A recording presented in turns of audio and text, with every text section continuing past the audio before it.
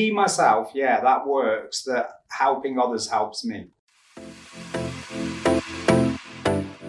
Welcome to another podcast of Spotlight with Tim Ladd, the Managing Director of Red Umbrella and Carecoins based in Nottingham. On today's podcast, we're going to talk about all things mental health, both personally and within your business space, and what you can do to maybe identify someone who is struggling and what options you have in terms of getting them to reach out to you or reach out to somebody else to discuss their issues. Interesting listen.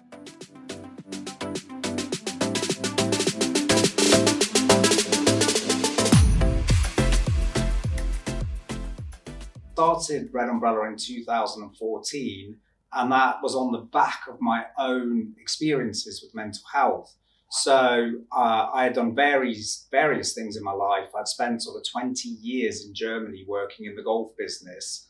And through that, and my own mental health problems with panic attacks, anxiety, that kind of a thing, I had started to drink, and I was also entertaining a lot. Part of my job was to take golf pros out and make sure that they were happy. So down to the pubs and buy them a meal and drinks, and that became my coping mechanism. So when I got back to a hotel and I was alone, I would start drinking copious amounts of alcohol.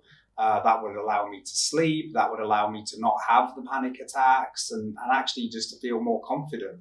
So as that progressed, that developed into full-blown alcoholism, which took me on a very different plane and actually led to multiple stints in what's called a rehab, the sort of 28-day program. And while I was in those 28-day programs, I realized that there's a sort of sinister side to that industry whereby there's a lot of agents out there trying to match up people to the right rehab. So for example, if you called me about a family member and I was one of those agents and I put you into that rehab, I get a commission for that.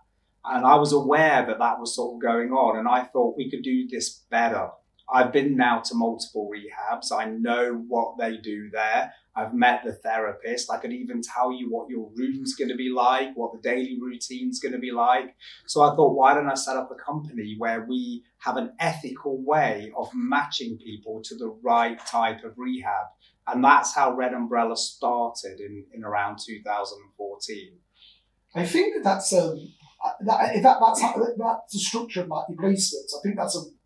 I think from a mental health perspective, I think that's brilliant, because I think the number one problem that we have with NHS provided mental health services is like, it's what's available in your area for a start off, and like you said earlier, like 6 appointments. But I know from doing the therapist trawl of trying to find one, it's like kissing a frog.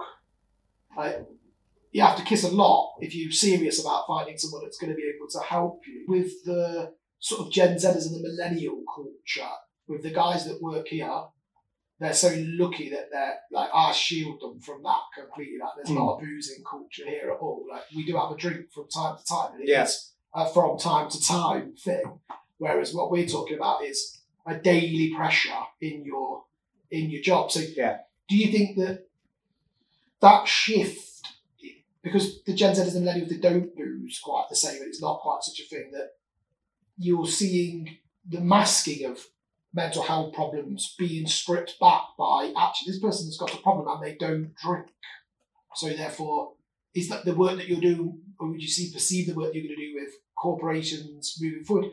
You might get straight to the crux of the problem more quickly because there's not the masquerade of alcohol and drugs. I think there's so many different levels to it. I think it's helpful if somebody isn't drinking or drugging, because anything else that's left isn't caused by that or being masked by it. As you just said, that's helpful, because if you go to a therapist and you are having problems with alcohol or drugs, the first thing that they really need to do is make sure that you're clean and sober to see what they're left with, you know, what are they dealing with.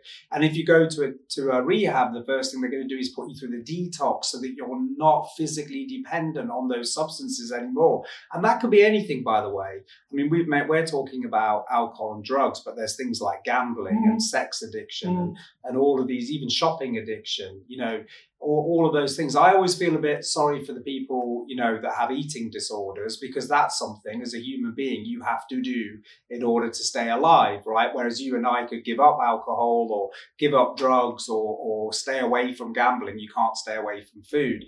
But to take those things that we obsess to the point of addiction out of the equation, like you said, if someone's not drinking, that just makes life a bit easier to get to what's really going on. So I started up my own business, basically quite simple. I can't work for anyone else. So I need to work for myself. That's the foremost. And secondly, it's something we were just talking about earlier, is for me, it's helpful to help others. Mm-hmm. So for me, it's helpful to help others. And I many years was in that golf business. So I was selling golf clubs, right? And I love golf. Yeah. Golf's a passion of mine. Yeah. But I got to a point where I didn't really care who bought golf clubs or who didn't, because they weren't very good anyway.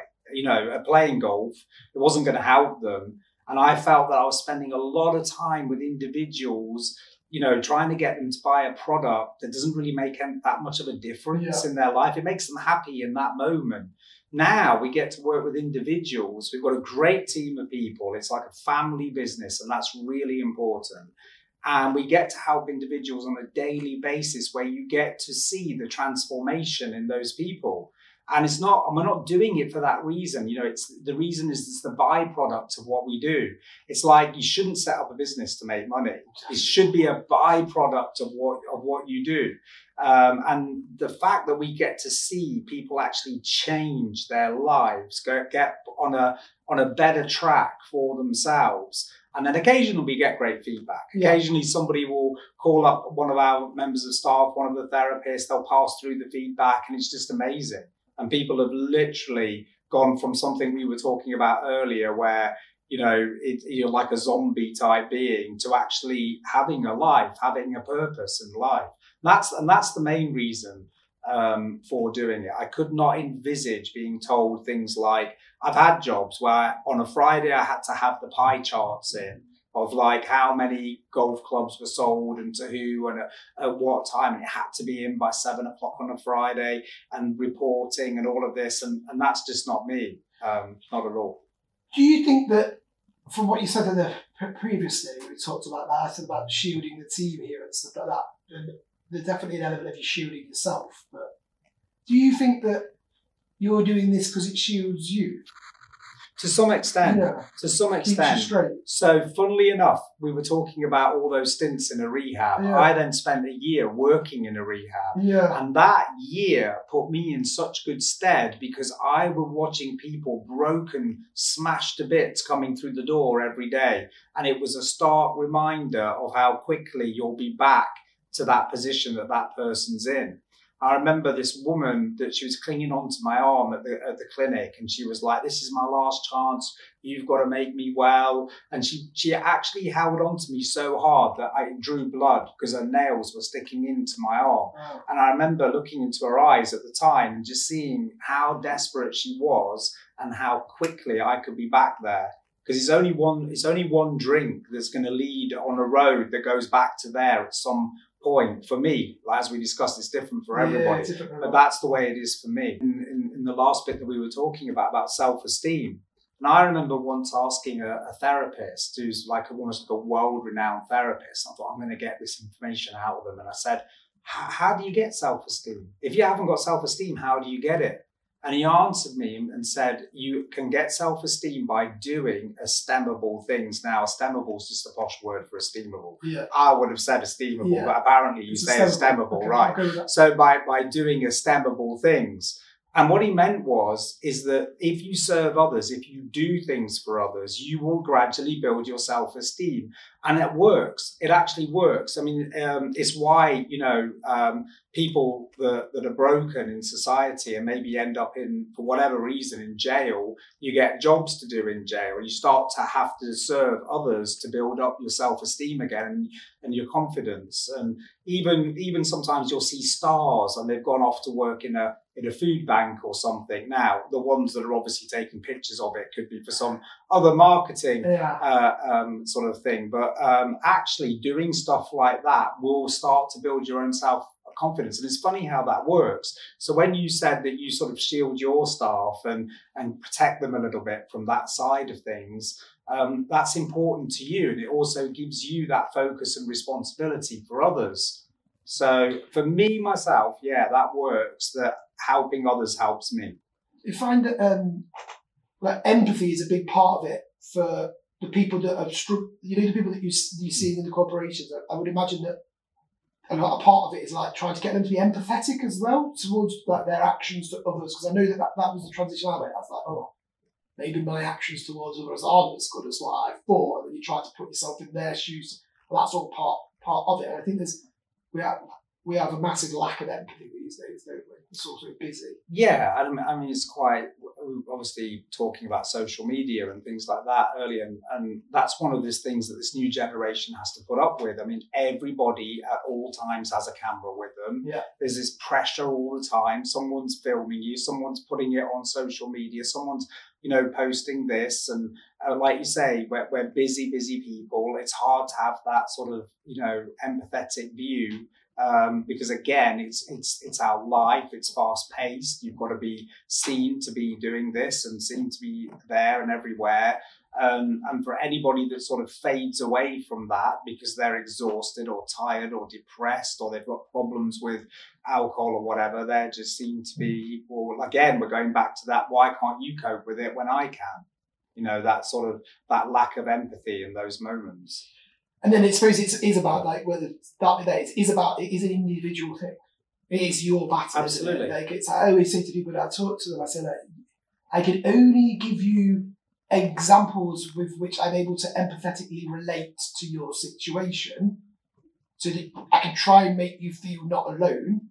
But your solution isn't my solution. Like all I can do is try and help you think that this is why you're feeling that way. I give you some advice or some tips.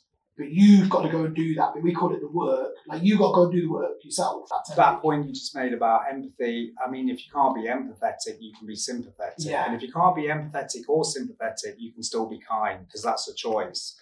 But a lot of rehabs, for example, don't have gyms for that reason because people just shift. They shift while they're in the rehab to, now a lot of people would say, well, that's a good thing, isn't it? That's a great thing to be then focused on your fitness. But what happens if you get injured? What happens if you can't go? What happens if something like a COVID comes along and the gyms are closed? What happens then?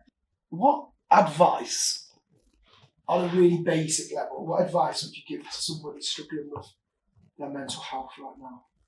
To reach out, not be frightened to reach out, not be frightened to go and talk to somebody that you trust about it, whatever it is. So don't bear that burden alone. Don't suffer in silence. If you're in a corporate environment, there'll be avenues there, maybe some you don't know about. They may have one of these things called an EAP. They may well have mental health first aiders. Ask, find out, maybe reach out to somebody in another company that you know through your friends. But the main thing is start that process of talking to somebody about it. Don't try and deal with this on your own. If you listen to your story, your story, I'm sitting there thinking, wow, like this guy takes on loads of people's problems. Right. How do you cope with that? Well, firstly, I mean, we touched on it. I've got a very good team of people as well around me and very good partners, and they are taking a lot of that load as well. But I suppose, for me to get away from that kind of thing, I still to this day am very passionate and love golf.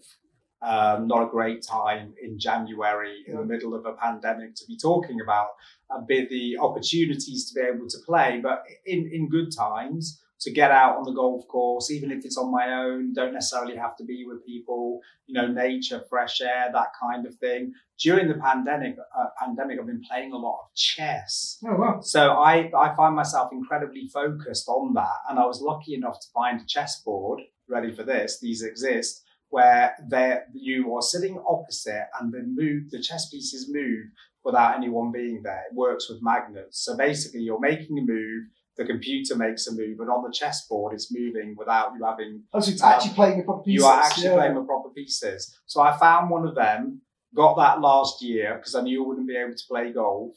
So you see, it's thinking ahead and knowing that I need something to occupy my mind. My mind is always worrying. I'm like you, I struggle sleeping. I don't get very much sleep. I've accepted that, 4 or 5 hours, that's it, fine. So my mind is always worrying, it's always thinking.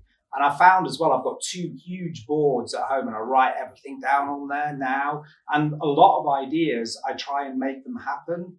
So the business is constantly going. I'm constantly trying to make sure we're going down the right paths and staying ahead of the curve. But I think for me, just to be busy is part of my way of coping, because I used to not be busy. Yeah. Because when we're suffering with full-blown things like we were talking earlier, and you spend 3 weeks not doing anything every day except drinking or whatever, that it's actually, you feel the privilege as it grows. The more and more that the workload that there is actually isn't as much as a burden as it is to other people, because it's more of a, you didn't think you were going to ever be in that position in the darkest times. Yeah. What did you change, and what advice would you give to somebody that's facing a position where they need to change things right now? So what was it that you decided to do, and what advice would you pass on to others? Well, first of all, we had to make sure we could do everything that we were doing face-to-face online. Yeah. So there's a number of things you can do there. Obviously, you've got to make sure you've got the right accounts with Zoom or Teams or whatever it is that people are using. There's some basic equipment you're going to need, some sort of lighting, that kind of thing, some microphones so that you can work from home. When it comes to sort of like the mental health side of that, is that once you've got the setup, so you're ready to work from home comfortably, is we're always telling people to have some boundaries. If it's possible, because it's not possible for everybody, is to keep rooms separate. So there's a working room, and anything to do with work is done in that room. But when you leave that room, don't talk about work. And if you've got a family room where you're watching films or something at the weekend, then just concentrate on doing that and don't work, from that room. Keep those boundaries separate. Yeah. I mean, we've even known some people that through this working from home, they literally walk out the door in their business sort of gear, go around the block and walk back in again to make that separation in their mind. And that's really important, because things can become blurred. Yeah. I mean, weekends, what was a weekend now? It seems to be the same as every other day, isn't it? So everything, all those lines are becoming blurred. So to try and keep that separation, I think is really important. There's obviously benefits to working from home, obviously. How have you grown your business? Yeah. COVID-19, how have you managed to do that? I mean, obviously, as we've touched on, COVID-19 has brought a lot of, anxieties and things like that to the forefront, and also made people realise, sort of expose things like, habits, drinking, that kind of a thing. Mental health issues have come to the forefront. People haven't got their coping mechanisms in place.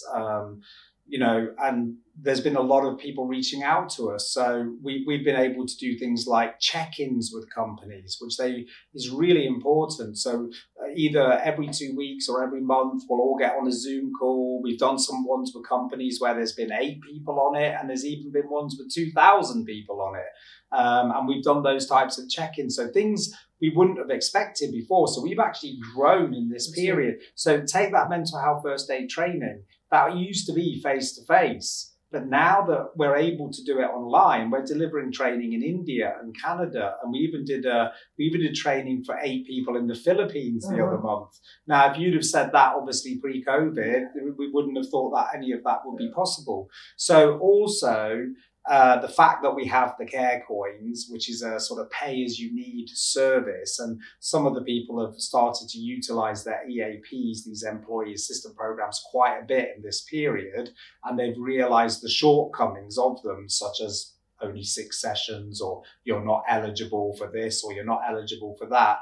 They've actually gone to this type of a service that we provide. So we've actually, I would say the first 3 months of COVID was really impactful. Everyone cancelling the face-to-face, training, and we do a lot of line manager training and things like that. All of that got cancelled. And then once it really was able to officially move online, and we got all the setup needed to do that, actually we've expanded quite a bit on the back half of COVID up to now. I think that everything leaves a legacy, and I hope that the legacy of COVID-19 will be that it's so much more acceptable to say that you're mentally ill. I think that would be one of the few positive things that can come out of it. Since the break of COVID-19, what mental health issues have you seen an increase in? Yeah, I mean, depression, anxiety are the two big ones that spring to mind, and people just having no idea what the future holds, which is exposed depression and anxiety. Also, loneliness. People have been isolated, obviously. There are a lot of people that suffer with things like, too much time on social media. And now that they have more time on their hands, they've been actually exacerbating that even more, social media, gaming, that kind of thing. So certain addictions have definitely come more to the fore. So I think that even a person that was sort of like mildly affected by depression has sort of either gone one way or the other during this COVID-19 for obvious reasons. And what advice would you give to those people, or people that can see that around them or within their circle? What advice would you give to those people? Again, reach out. And also, if you want to help other people, check in on them and offer them that lifeline. Ask them an open-ended question that they have to respond to. Ask people, obviously how they're doing, but give them that lifeline by, maybe let's set up a WhatsApp group with 5 or 6 people on there, or let's have that weekly Zoom call, which I know a lot of people are doing, and they're doing things like quizzes and stuff like that. But if you do notice something different about someone's demeanour, or they're always on camera, now they're off camera, they're not shaving, like when somebody that typically does shave every day, that kind of a thing, just the way that they're dressed. If you notice those things, then just make a note of that and reach out to those people a little bit more. Offer them that lifeline of being able to talk and being able to vocalise. If someone said to you, I want to set up a business, what advice would you give them? What's your big tip? Yeah, you don't try and, it's very easy, I think, at the beginning to go out and think you need money, right? So you go out and try and get all these loans and try and find people that are going to invest and spend time looking at venture capital. First thing is if you've come up with an idea that you believe in and that you're destined to make it, you're going to make it one way or another, and you don't need all of that. I would say stick with your gut feeling. I mean, think about it. If you wrote a business plan for a business towards the end of 2019, how would that have worked out? So you just put it in saying, I'm going to open up this cafe in the middle of Nottingham, and it's going to have so and so many seats. And then what I'm saying is you've got to be able to adapt. You've got to be able to change when things come along at short notice. But I think when you're just starting out, you've got to have that belief in yourself and not have to reach out to other people for that belief mechanism. Because I think too many people, they get put off by a bank or somebody that's going to look at their business plan, whatever that means, and they take that personally and they kind of stop that journey. I think you've just got to continue to believe in yourself. I agree. I think that the number one thing that we need to have when you start a business is belief. Yeah. If you don't believe it, then it ain't going to work, because you'll just run out of steam. And so many people, they'll come to you and say, well, that won't work. Somebody else is already doing it. Yeah. And if no one's doing it, there's a reason. And they don't quite see that niche that you found. And no one will ever have the passion that you have for your own idea for a business. No bank, no investor, nobody's. I'm a manager, and I've got a team of 5, and one of them is clearly struggling. What is the top tip for me to approach and deal with that person? Create an environment where you can speak to them. You've got to get that person talking. So make it a really good environment. Say, invite them into the office for a chat or something and just say, look, we're going through some really unprecedented times. This is how I feel as well. How are you feeling? Say, I've noticed you're not quite yourself.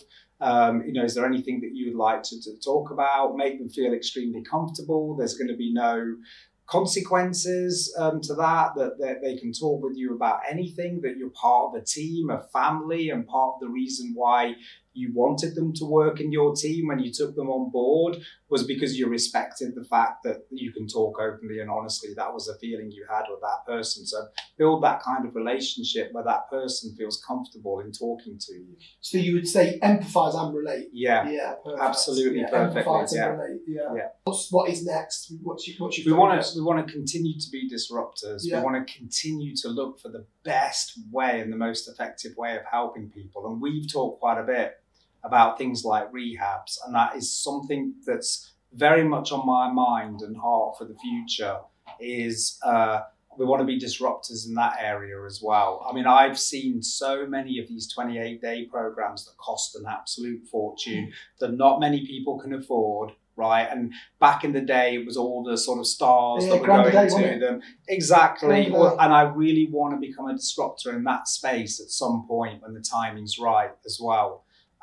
So there's all of those things to look forward to, so watch this space. I mean, we want to be disruptors in that EAP space because people are paying far too much for far too little. Sometimes literally nothing, non-usage. And then also, like I say, when it comes to the residential side, like we've all sat here today, right? And we've had a chat, and we've all been getting along, and people have been able to ask a few questions and things like that. And when I was in the rehabs, the people that were in there, they said, if we could all leave here together and all live together, we would be fine because we're all such good mates and we care for each other, we're looking after each other. And I'm going to find a way of sort of creating that environment in a better way virtually as well.